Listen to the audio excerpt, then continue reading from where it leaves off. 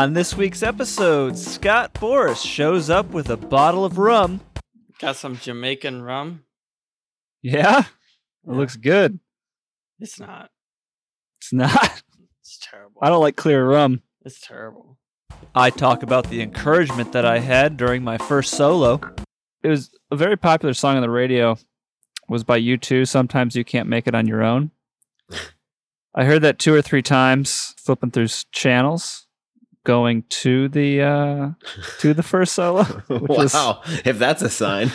Yeah, that wasn't very encouraging. And Ryan Eckel makes aviation history as the first person to ever fill in for a Far Aim podcast host, and uses this historical, monumental event to talk excrement on the person he's filling in for.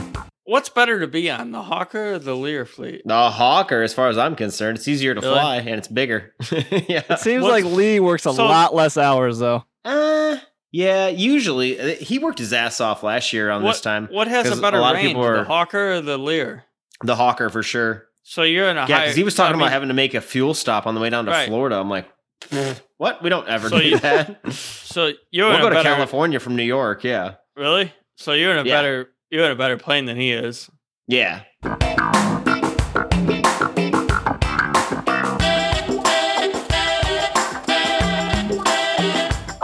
Welcome to this week's episode. We have Lake Erie Island's flight legend Ryan Eckel with us again. And no, we're not continuing the glorious series we started last week because Lee threw his back out, opening a jet door. Is that the story we all got via the group text? That's what I'm hearing. We are not going to continue the series because the second part of the beautiful series we started last week, it requires Lee Griffin. We can't do it without Lee. Yeah, Lee Griffin had a bunch of gripes, and when I was editing, you could hear him in his track getting mad that I was brushing over stuff. So I have a list. While I was editing, I made a list of everything I heard him on his mic track get mad about, which I was not noticing while we were recording. I was noticing it in edit when I could isolate his track and actually hear him. And so I made a list of all the stuff he got frustrated about. We're going to cover that for him to make him sleep better at night. So we need him to do part 2.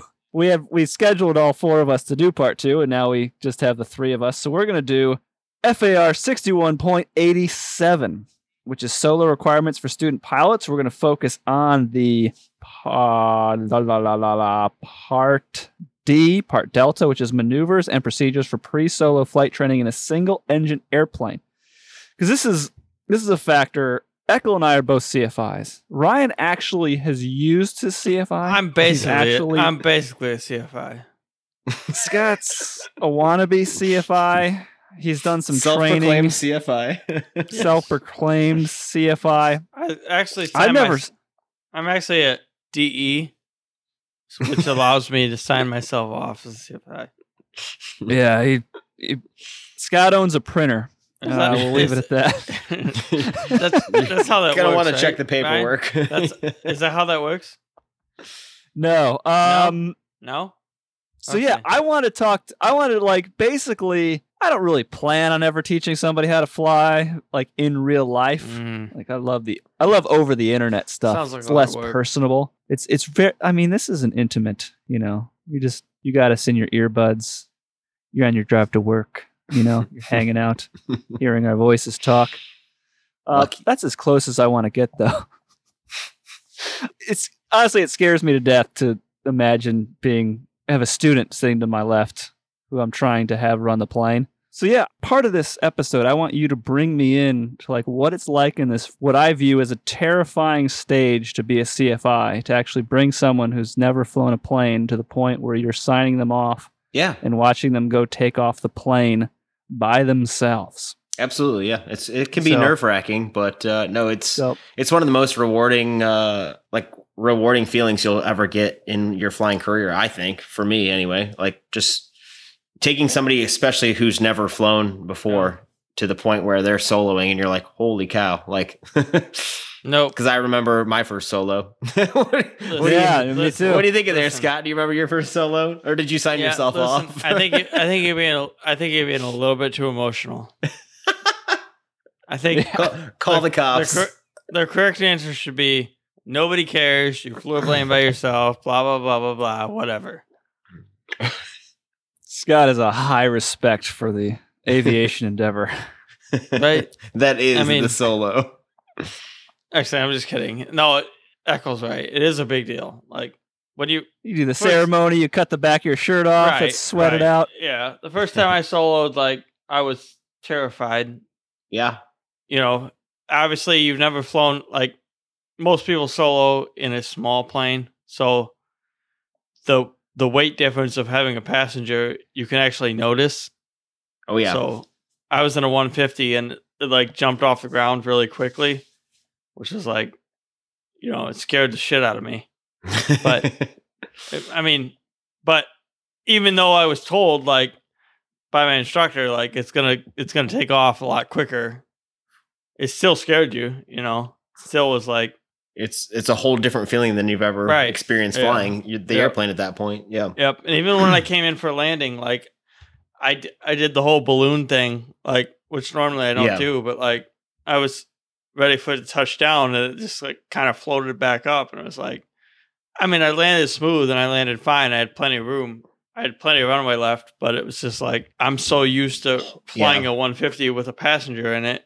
It's different. It's just way different. Yeah. It's huge. I'm curious to pick Ryan's brain because he's actually soloed students and used to CFI. It's kind of a poser. I have a little card in my wallet. It makes me feel better about myself, but I've never actually taught anybody anything. That's one more certificate than most aviators have, actually. So yeah, still be proud of it. It's the toughest one to get, I think. I mean, it was harder. It was definitely my hardest check ride. Yeah, harder than a type rating, harder than any other check ride. I mean, yeah, that's the ticket, I guess. I don't know. Unless some people are like, oh, whatever, it was nothing. But I don't know. I had to work hard for that one. Yeah, Part D, maneuvers and procedures for pre-solo flight training in a single-engine airplane. A student pilot who is receiving training for a single-engine airplane rating or privileges must receive and log flight training for the following maneuvers and procedures. 1. Proper flight preparation procedures, including pre-flight planning and preparation, power plant operation, and aircraft systems. You got to do it to the level for the solo. So you're not like, they're not learning cross-country stuff at this point. No. You're not teaching just crazy. You're teaching proper flight preparation for just like a local pattern flight for the most part at this point, right? Exactly, yeah.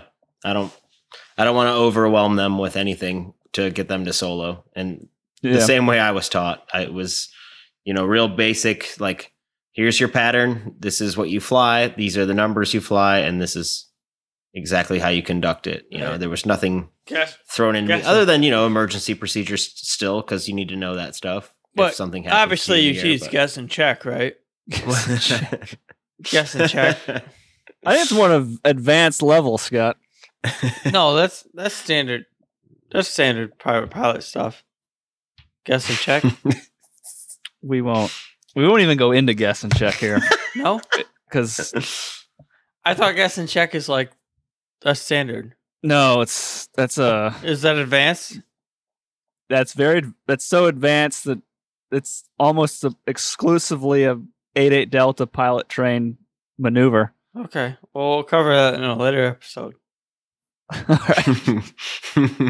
Yeah, let's. I'm not even going down that rabbit hole. Whatever. Where were we? I believe we're D1. Yes. See, a power plant operation, aircraft system. This is the stuff you're basically learning.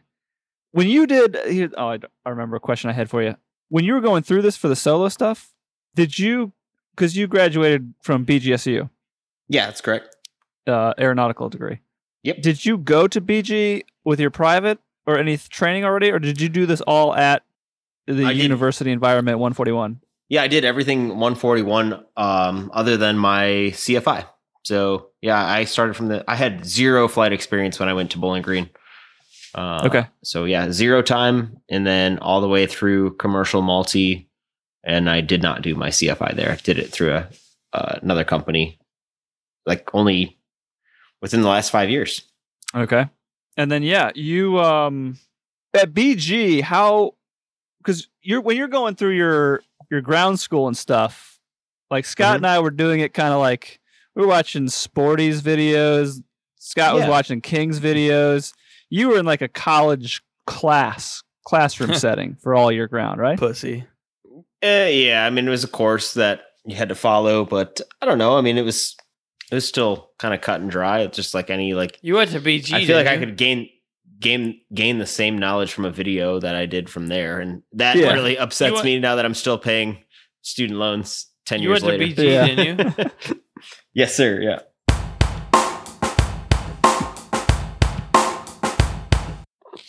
Taxing or surface operations, including run-ups. Like, what are you looking for? Like, obviously, this is not private pilot stuff. Like, we got the other series going. What are you looking for pre-solo? You do that at the end of the runway. Do not do it on the ramp. I'm sorry. Cut that out. Edit that out. Leave that out. I got a quack noise I put in for the F-bomb now. Do not I like it. Do not do your run-up on the ramp. I mean, I don't really care what anybody does about anything. But seriously, like, if you're going to do a run-up, do it at the end of the runway.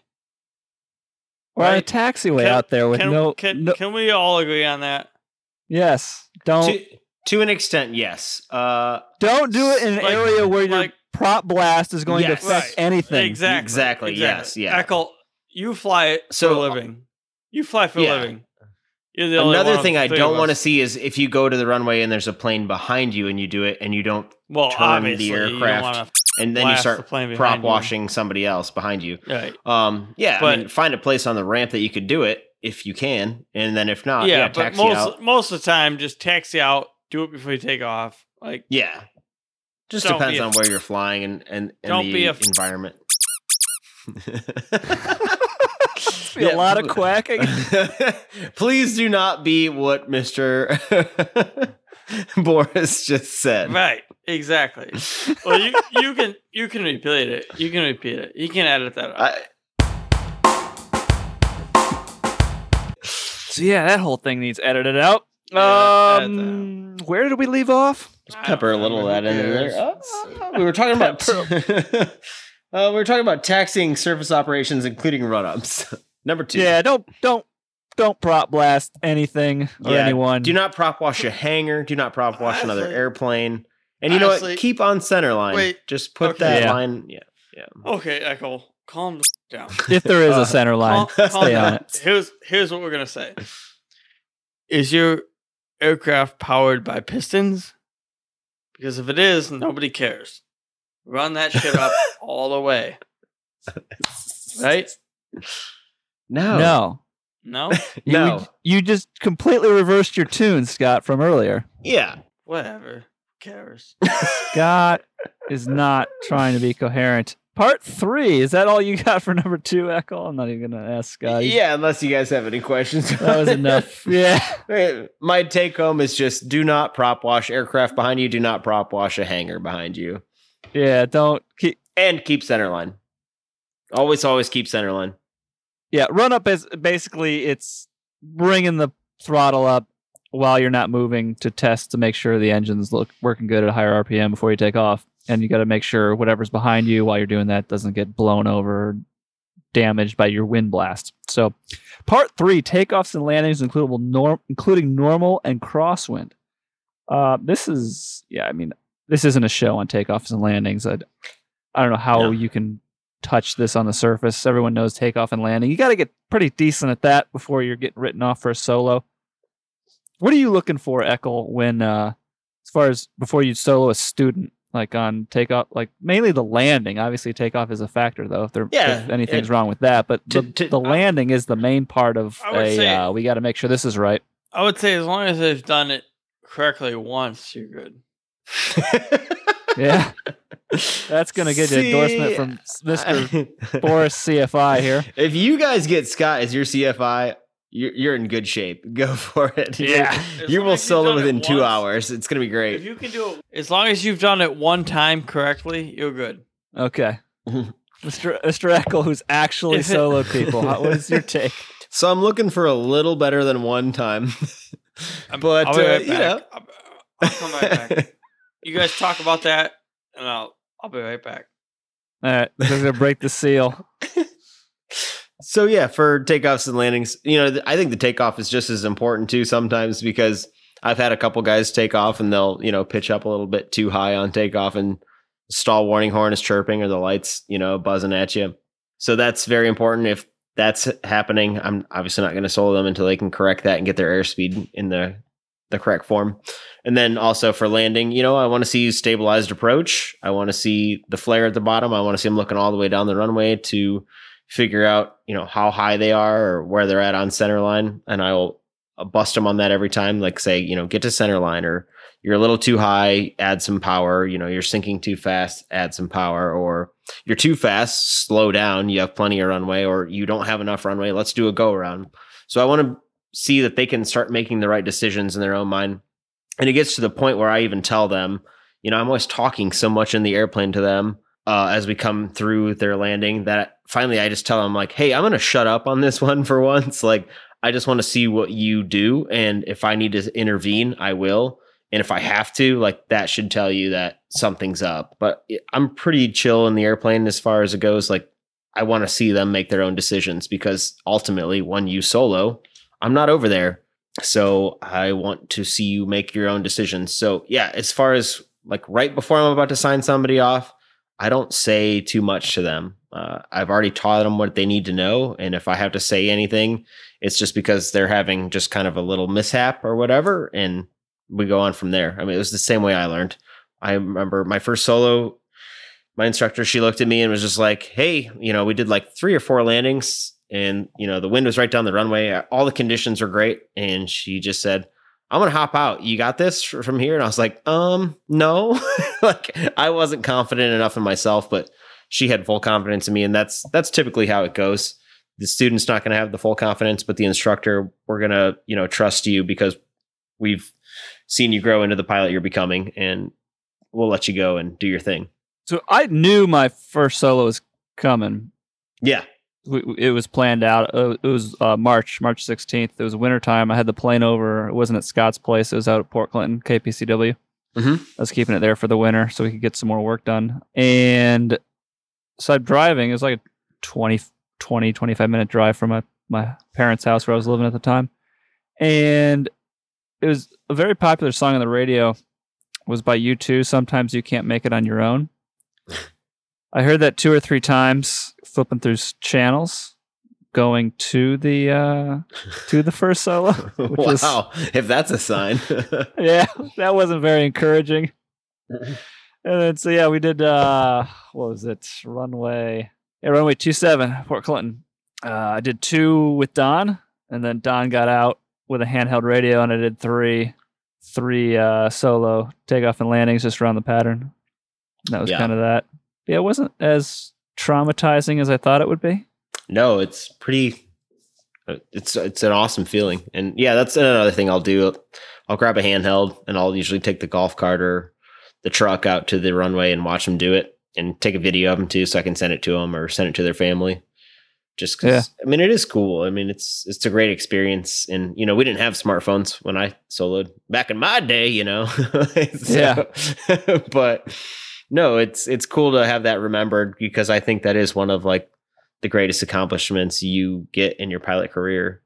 For me, it's when I soloed, and my other accomplishment is when I get to write people off for their first solo when they've come from like nothing in aviation, where they started the same way I did, 0 experience. They just hop in the airplane and want to learn how to fly and want to make a career out of it, or just make a hobby out of it. It's, we all have that passion for just getting to fly. So it's kind of cool. I consider that like if you've soloed, you're in the club. You know what I mean? Like absolutely. Yeah. I feel like that's when you become a pilot. Like there's some guys who've never like finished the rating. I know a handful of those people. I still consider them pilots if they have soloed the airplane. Yeah. Even though they have not yet got the rating. They are still, I consider them a pilot for life. Mr. Boris, you're back. Yes, I am. Hello, I can't hear you. Hello. He's coming back to life here. Here we go.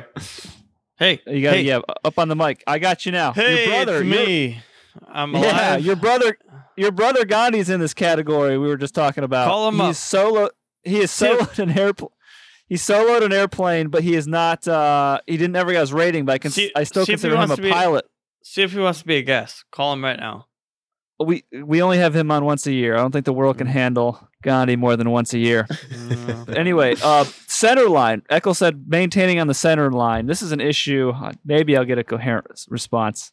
Scott and I, we learned on a runway where you did not want to land on the center back when we were learning to fly. It's since been mediated where it's right, Scott. It's okay to land pretty much dead center now. It was bumpy back in the day. But back in the day, it was really rough, so we always landed usually right of center, if not left of center, depending on how soggy it was. Sometimes different sides were better than others. So when I went to hard pavement, I had a really difficult time landing on center. I bet. Like even during like check rides, I was explaining I'd explain the DE. I'm like, look, I'm gonna put it exactly where I intend to do it. I'm going to try to make that center line. And I explained that. And like, they were actually like, okay. Cause yeah, I'm okay now. But back in the day, I remember I would like, if I wasn't very, very, very conscious of it and purposely trying to, I would never land on the center line. I would always land off to one side, left or right, because of all that. That makes sense. Training I had where you couldn't. You're taught. Yeah. Yeah. It was the center was avoided at all costs at 88 Delta back in the day. It's been fixed now. Thank goodness. It's true. Scott, do you land on center line now or not? Well, now it's pretty. I mean, there's not much difference. So it's yeah. I mean, like from your training, when you went to different runways, even did you land on center line at the different runways, or? I mean, now I do. I don't know. Maybe back in the day I didn't. I guess I don't really remember. Okay. All right. 4, straight and level flight and turns in both directions. That is, I mean. That's bare bones. I mean. It's obviously something you need to learn, but I feel like if you're even being considered for solo, that's going to probably be. Yeah, that's going to put this in there. That's an introduction maneuver on an intro flight for the most part, or discovery flight. You know, you're going to show them just, hey, fly the plane straight and level, and then, turn left and right. You get a feel for it. So, yeah. Number 5, climbs and climbing turns. Is there nuance there you're looking for? Not really. Obviously, on climb out, keeping airspeed up and stuff. Yeah, keeping your airspeed safe. And pitch for your VX or VY, whatever I tell you to pitch for, and then just keep the plane climbing. There's not a lot to that either. Yep.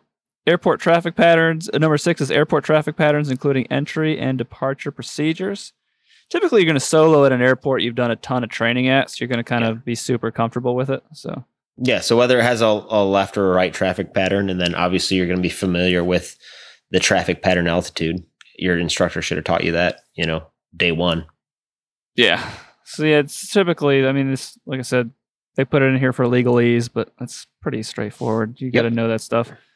7, collision avoidance, windshield avoidance, and wake turbulence avoidance.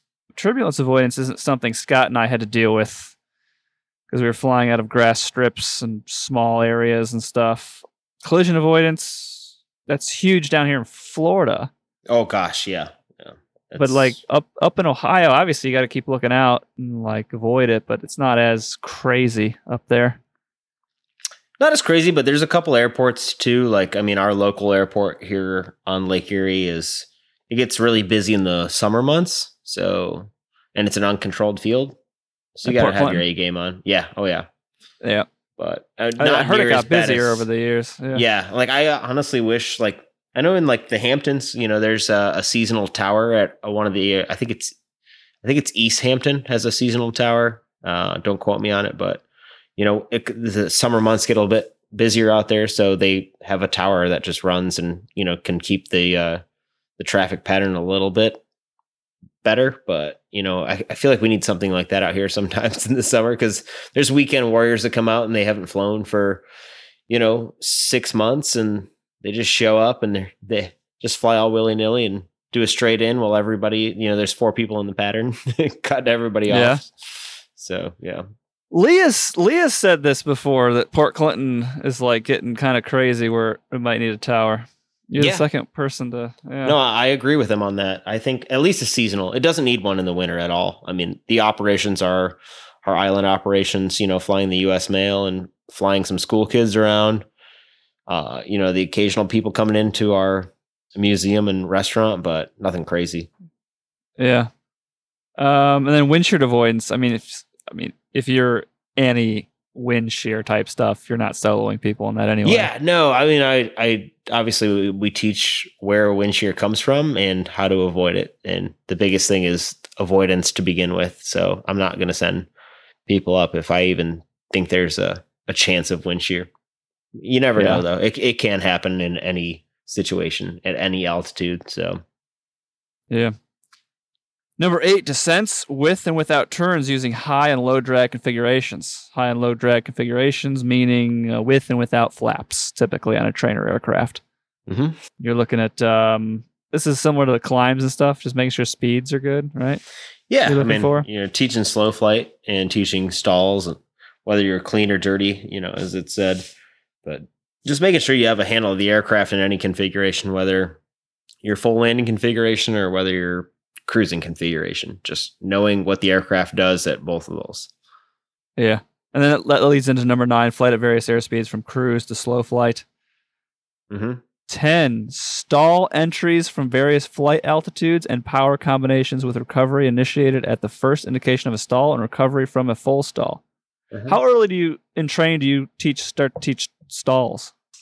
Typically it takes several flights before I want to do it because it seems usually overwhelming for students. They're kind of freaked out by it. They think stall, like, oh my goodness, like it's going to kill us. I'm still alive and done, and there's, I'm sure other instructors out there that have the same feeling, but, no, a lot of people are terrified by it. I remember kind of as a student thinking the same thing, like a stall. What do you mean? Or when you tell somebody that's not in aviation, they're like, you mean the airplane's just going to stall and you're going to crash? Like, no, you're aerodynamically stalling the aircraft and you're going to recover. There's a procedure to follow and you can easily come out of it. So, but yeah, no, it's usually within the first, I don't know, 3 or 4 hour, probably 4 hours, just getting them ready for a solo because it needs to be taught, obviously, as we've stated, for the regulations to be known before you can solo them. Yeah. And I think the stall fear too, because a lot of the news, non-aviators hear a lot of the crashes. They say, "Oh, the plane stalled," and then they don't really understand what they just heard that on the news. That stalls. A lot of people think it's like a mechanical stall, like the engine itself stalls, and it's like, no, that's not what a stall is. An aircraft engine can stall out and die, but it's an aerodynamic stall, and it maybe should be even reworded, but I don't know. I don't write the file name, so. Well, we get the leading show about the book, so maybe we can put in a word here. Yeah, let them know if you're listening. I'll use all those contacts I have. The FAA has entered the chat. Yes, again. They've been here the whole time. 11, emergency procedures and equipment malfunctions. What kind of emergency procedures are you running through for a solo flight? Because obviously something could happen. It'd be terrible luck that one time, your first solo, you have some sort of problem that never happens to most pilots. Period, but absolutely it can happen. So they got to know that.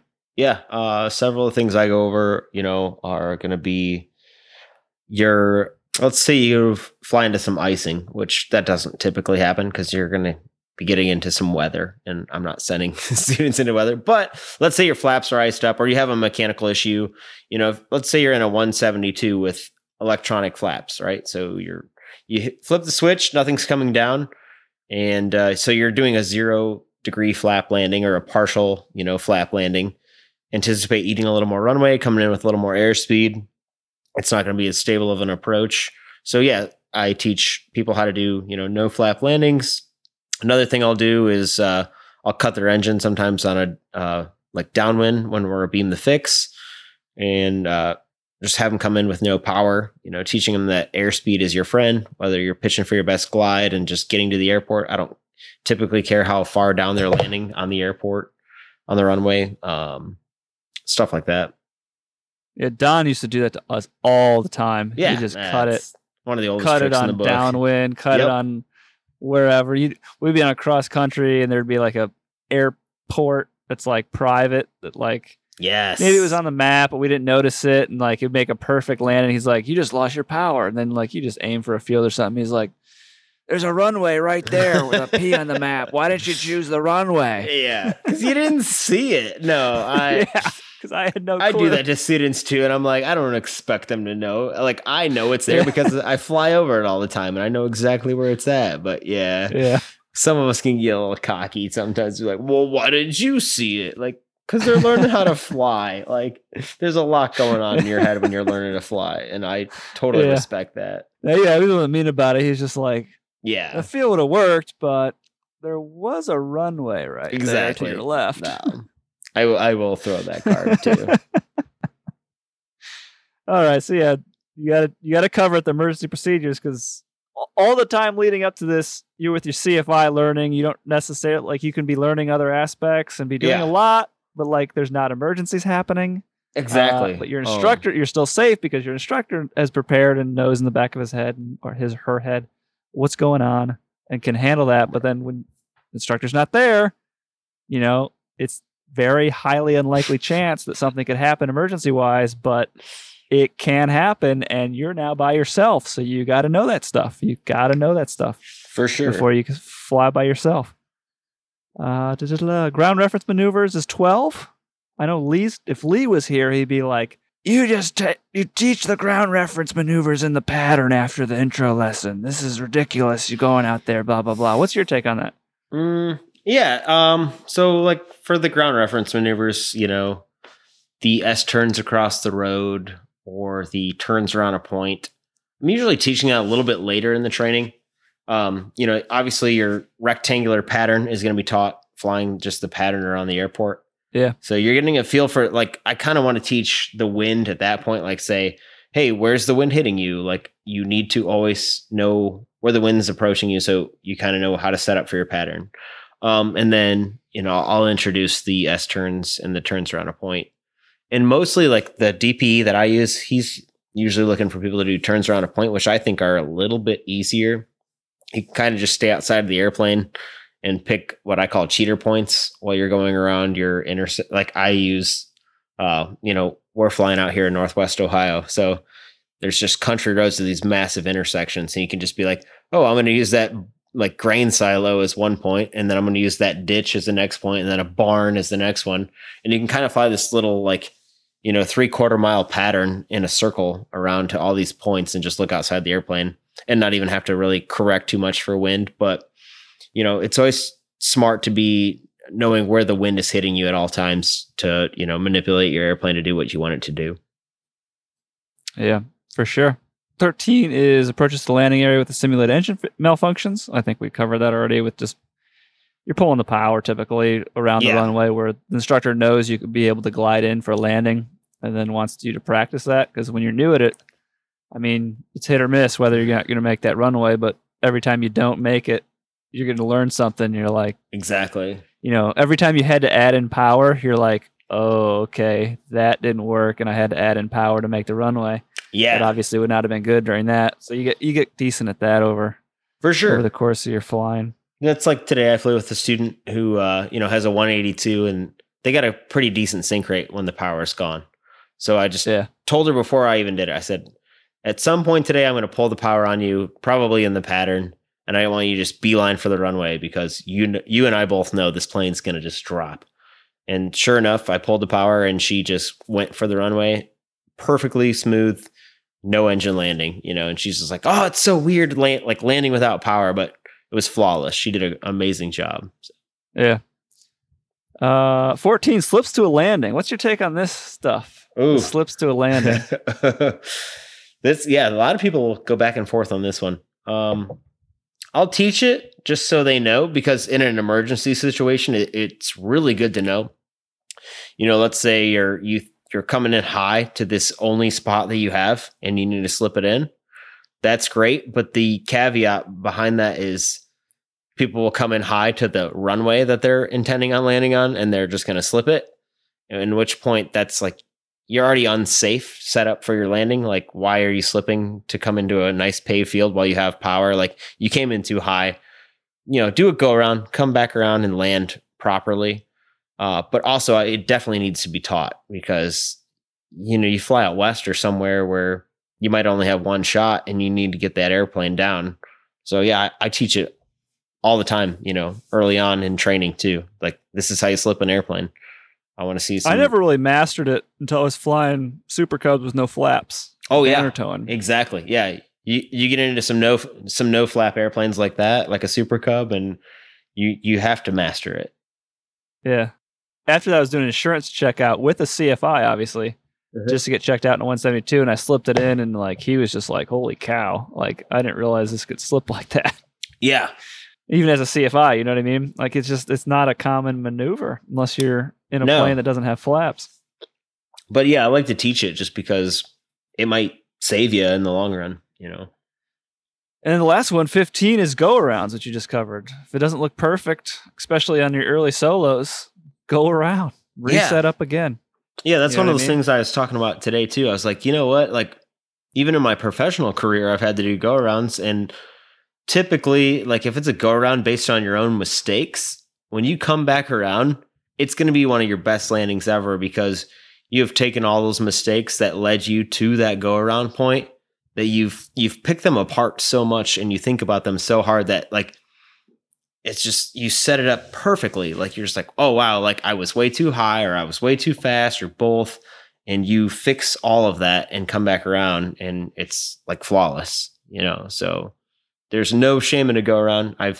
You see it from every level to, and sometimes too in a professional career too, the controllers can leave you a lot higher than you anticipated. And you're like, this is not a stabilized approach and I'm not comfortable with doing this. And, sometimes you might be like, let's say you're coming in with no passengers, and I'm not saying that's a safe thing either, but, as far as comfort for passengers, you can just kind of bring it into the runway and plan it in. But other times you want to make things right and, just do it. It all comes down to just doing it the safest way you can. And a go around typically is going to create the safest environment for landing an airplane. Oh yeah. The only time I've ever had a rough landing, I did a ton of go arounds. I lost count of how many go arounds I did. Finally getting the last time I flew a banner plane, I did a bunch of go arounds because it was really crap wind direction for trying to get the plane in, and those planes don't like to land. I'd love to get Vic on at some point, the instructor for them. Yeah. To talk about this more, but yeah, I did a bunch of go arounds like in a row, like over and over again. I had ATC switch me to another runway. I did go arounds there and like finally got her in, running low on gas after I was just towing the banner along South Beach. But yeah, in most normal situations, you do a go around, as long as it's not weather issues. Yeah, it's going to be probably a lot better landing than you would have had that first time. For sure. And then so how many hours are you typically soloing students at? Oh, goodness. I don't remember how long it took me. I know there's no set hour amount, obviously. And I don't want to discourage anybody or get into anybody's ego too and be like, oh, well, I only soloed in, 6 hours. Because I've seen it happen in as little as 6 or 7 hours, and I've seen it take as long as, 20 hours. There's no set time. Depends on how frequently you're flying, how much you're grasping it, the weather. Flying in northern Ohio, we typically the weather is only good here for 6 months out of the year as far as soloing. Obviously, I've soloed people in every month of the year, but it has to be flawless. So that's a big factor. But no, don't get discouraged if it takes you 20 hours, and don't let your ego get the best of you if it only takes you 7 hours, because you could still be a crappy pilot. You just had some good luck early on. And I think some of it's on the instructor side too, like their comfort level with it. Yeah. Some instructors, can be just super cool as a cucumber and be like, yeah, you're good to go. And some of them are like, oh no, my ticket's on the line. Like, I can't sign this guy off.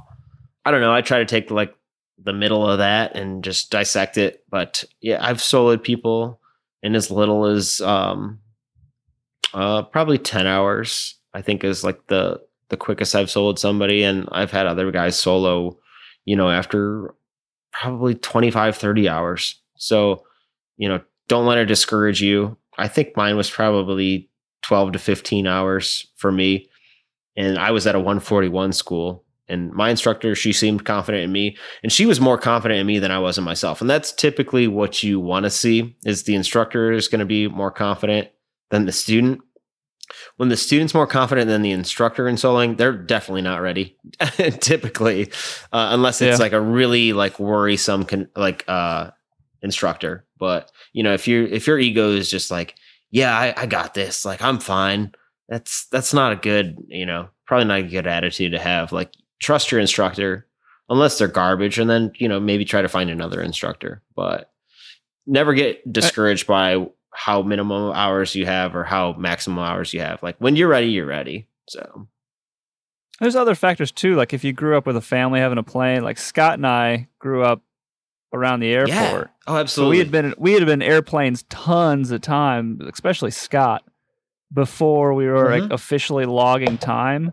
So that's a factor why Scott and I's times were a little lower, I think, than a lot of people's. And we had a comfort level when we went to solo is because we had been messing around with the yoke up in the sky, and we had a good feel for it from a very young age. And that was never in our logbook officially, because most of the people weren't CFIs. But to have those experiences, that it's going to help you in the long run for sure.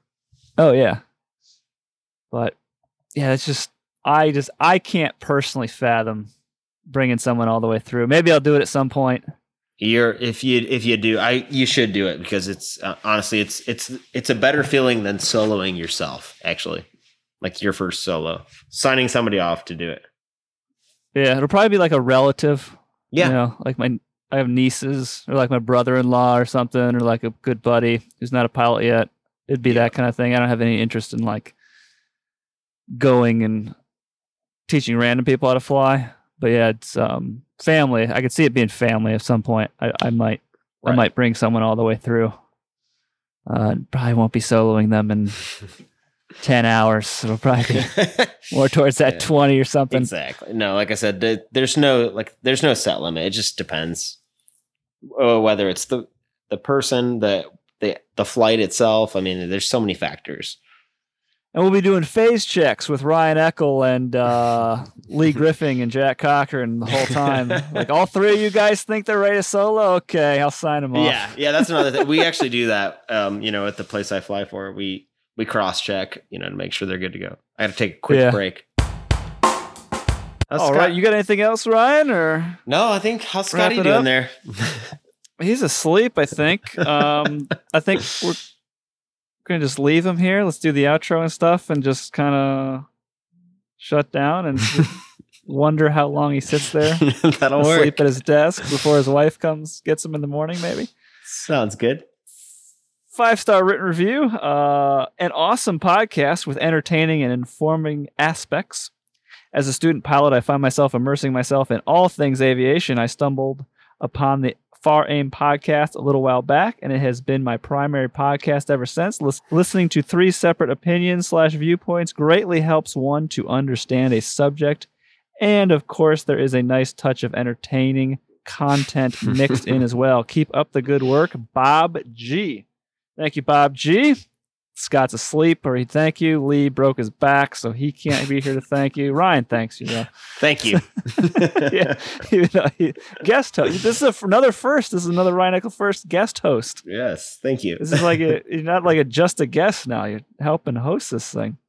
As we said, we scrambled last minute to come up with this topic. Ryan and I did, because Lee his back injury. We were planning on doing part 2 of that series we started last week. And then, so yeah, it's Lee Griffin's email. Send him some well wishes for his back at FARAIM at leegriffing.com, GRIFFING. And then Scott's asleep. He is out.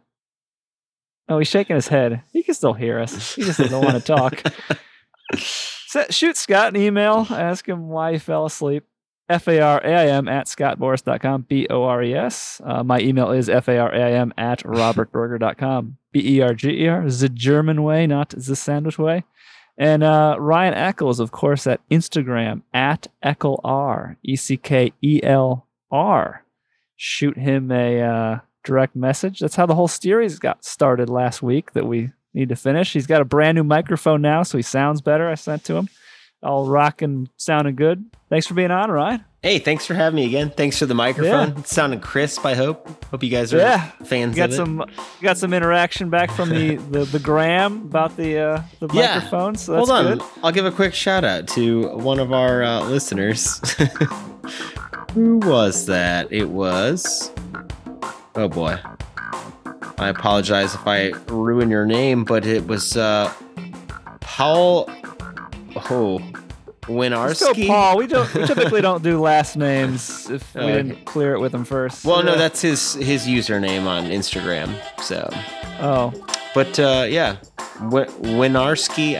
I'm sorry if I butchered that, but thanks for the shout out. I hope it sounds better for you. Yeah. Yeah. Until next time. Again, seriously, email Lee about the back. Wish him well, and then just ask Scott why he fell asleep during this. He's literally asleep at his desk. Usually he wakes up and goes, I'm not asleep. But now he's out. He's out. So just documented it for the Instagram. Okay.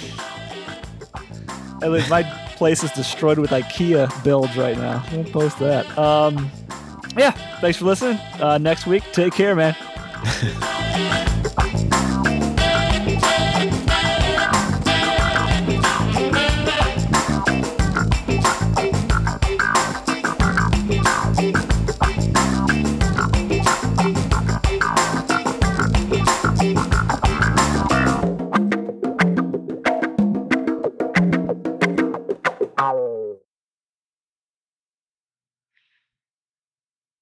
All right.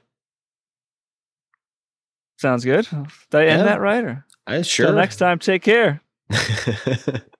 Works for me. I don't know. However you finish it out. Yeah. I read the review. So yeah, we're good to rock and roll. Scott is out, man. He's out cold. Yeah. He's gonna get pissed if he posts it on Instagram.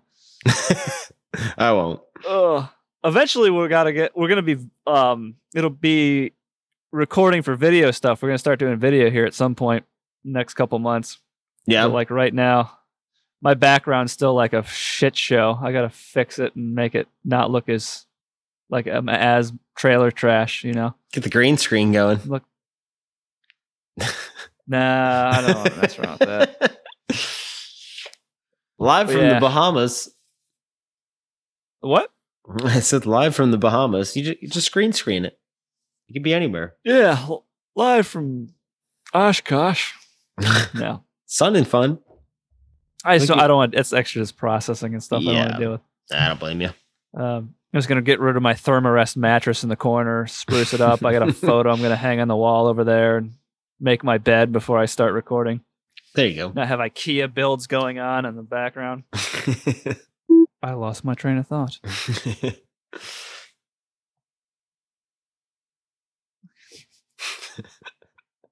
Good luck with that edit. This is going to be terrible when we go live. Or really fun. Right. Yeah. We could just turn it into a drinking game. For every awkward pause, drink. Yeah. Yep.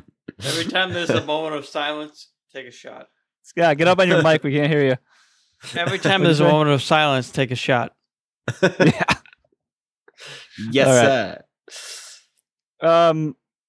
Open the door.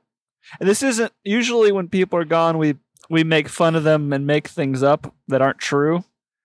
This is the literal. Apparently, he threw his back out, opening the Learjet door. He also had a hysterectomy, but that's not why he's not. That was a while ago.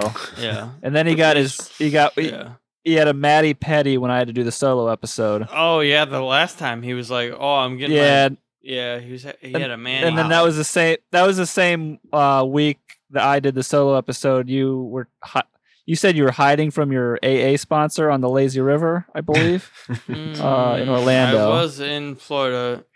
I'm not. I don't really remember where I was at, but I was in Florida. Yeah. Okay. Yeah. He was in Florida for a little bit. Somewhere. So it was warm. It was warm. I don't know. Maybe I was in Tennessee. I don't really know. It was warm. There wasn't beaches around though, so it's confusing. No, but it could be anywhere. Yeah, I believe it was Orlando. That makes sense. Yes. So this is going off the rails very quickly. I flew in my plane to class every day. And there's an article, I guess my mom, I spoke to her today because she still works for the college out there. That's the only way I got a full ride is because is through that connection. That family full ride was certainly not through academics or sports scholarships. They gave me $500 because I was a teacher. But that's all I got. Yep. So I flew there. And shortly after that ran out, I dropped out. Yeah, Scott's got about $500 worth of college under his belt. Yeah. That's all you need. So I guess there's an article. BGSU. This is a side note. BGSU put out an article, I guess, recently about some guy's like, oh, one of our aviation students flies his plane to class every day, and my mom and everybody who knows me back there, like, who cares? Berger was doing that freaking back in 2009. 2008. The internet is a funny thing. I actually taught that kid how to fly. I got him his private license. Who? I know exactly who you're talking about. You know who it is? Oh, the article? I haven't seen the article. You saw the article? Oh, yeah. Okay. Yep. I don't care. I'm going to crack on for that funny. One. Huh? Yeah. You taught him how to fly? Yeah. Oh, this is getting a small world now. Holy cow, we're going full circle. Yeah, he lives on the island, so he commutes from the island. Maybe you should fight. Maybe you should fight. I know who that is then, yeah. Yeah, you know who it is too. We won't. There's only one young pilot who I know who flies from the island. Yeah, so if you're listening, sir, shout out from your instructor. Kudos. I know. Except for I beat you. I did that 10 years ago.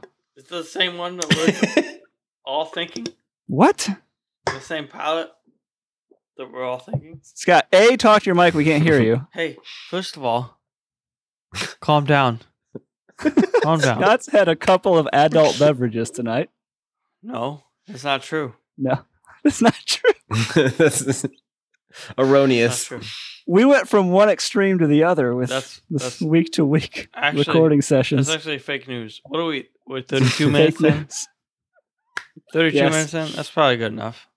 Let's call it a night. Except for the first 25 of that was us BSing. Yeah, whatever. Let's call it a night. Let's call it a night. Hey. What? Good night. Scott, good night. Focus. And thank you for listening, children. Focus, Scott. You're getting off track here. I don't know where we were. We're going to pick up at part 2. I'll probably edit most of that out. Scott. Hey. This is going to be an episode. Hey. What? Listen here. Hey. Something happened. You all right? Listen. No. Listen. Listen. I got something. Let's talk. Okay. Very serious. What are we talking about? What? It's first. Don't tell anybody. All right. Are you whispering? Yes. Don't whisper in your mic, Scott. You do that already anyway. You can't hear you. Okay. It says recording, so I'm not going to say it. What? It says recording. What do you got? It says recording. What? Nope. What are you going to say? It says recording. Until I see that go away, I can't say it.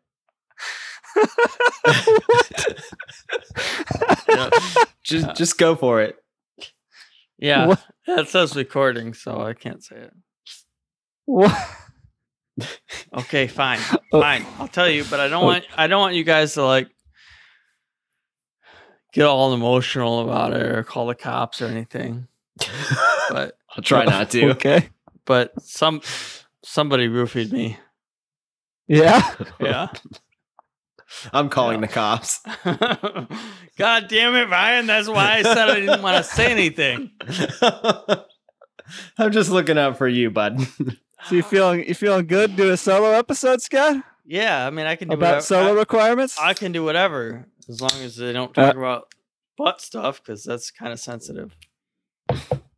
Okay, well, move on from that. I better grab my Far Aim. Hold on.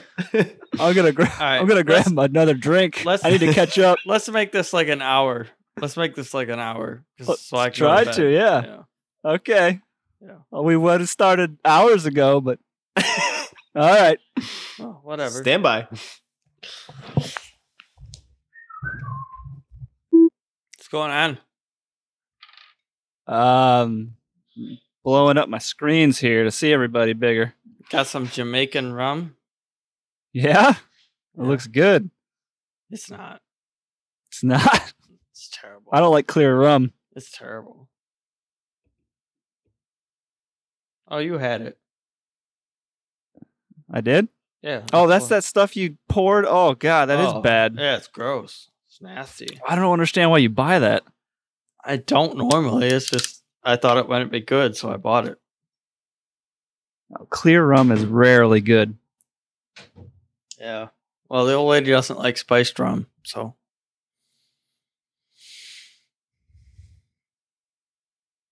Hey. When you moving back to Ohio? It's gonna be a little while. How long? We gotta launch a company. Well, this isn't exactly a smooth. Okay. This podcast isn't exactly a smooth running operation yet. There's some predicaments that maybe make it more convenient. Oh yeah? Yeah. Like what? Like I'm not putting any of this conversation in the episode. Okay, good.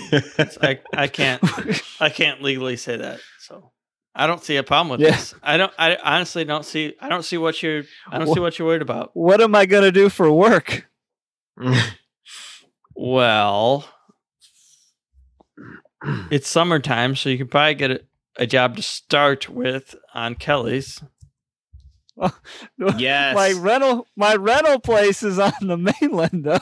Back to Portside for you, buddy. Fly my plane back and forth. Who gives a shit? Yeah, commute. You can take my on the what is it? It's a 10 on the low ceiling fucking, days. It's a 10-minute commute. Yeah, take Ryan's boat on the low ceiling days, but on the rest of it, it's a 10-minute commute. You got I don't give a shit. Oh, you think I care if you fly the piece of shit over there? What the do I care?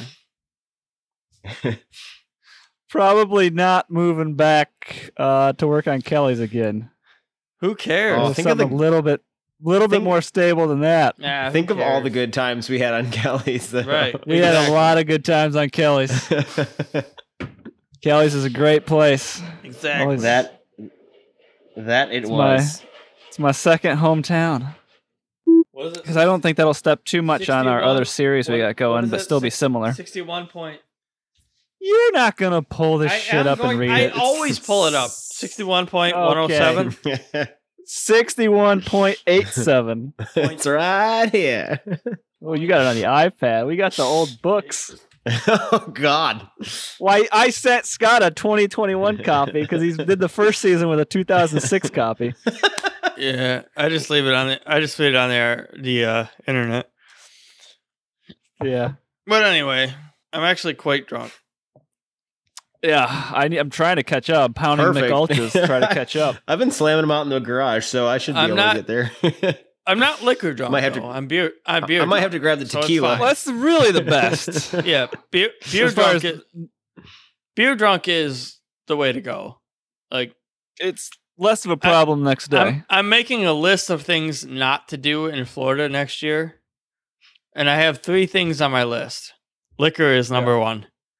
Yeah, that's a good one. I'm gonna stop drinking liquor. Yes, with you. Period. Yeah, I'm not drinking liquor ever again with you. Ever. No, we can't handle it. I'll drink liquor with my wife, but I will not drink. You liquor. and I cannot. No, you and I cannot handle drinking liquor together. Nope, I will never drink liquor with you again.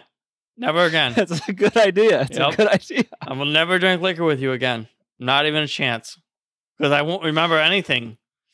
We don't stop. No. It's like I remember at the last thing I remember is the bar at the resort where my parents' condo is. It's a bad time.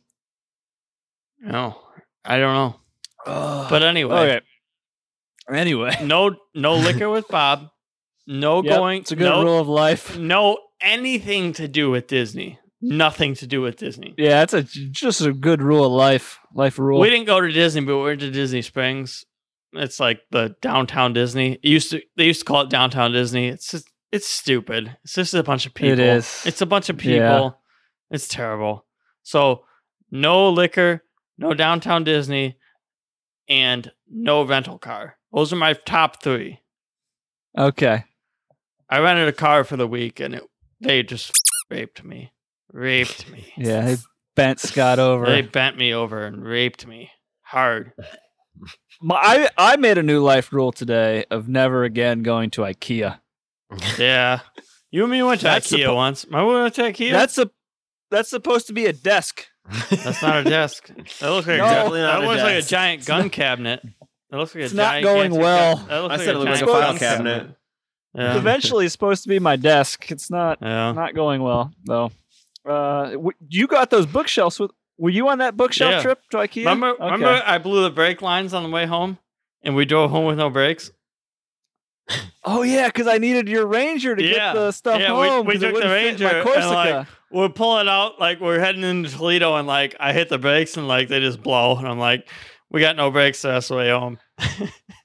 So we drove from Toledo back. We drove from like it was in between Detroit and Toledo. My brakes blew, and we drove all the way back with no brakes. Downshift, just downshift. Yeah, that's what's saving grace is the manual transmission. It's a manual, so you just downshift. Yep. We're getting close to someone in front of us. It's just winding up. We're like, please stop. Don't. Yep. Whatever. Don't do it. It worked. We made it. We didn't. Don't slow down so fast in front of us. We didn't die. Yeah, we're still here. But did you die? We've done way stupider stuff than that. Oh yeah, that wasn't even that bad. That wasn't even our fault. But yeah. Anyway, next time I'm in Florida, I'm not touching liquor. Ever. Not touching a drop of liquor.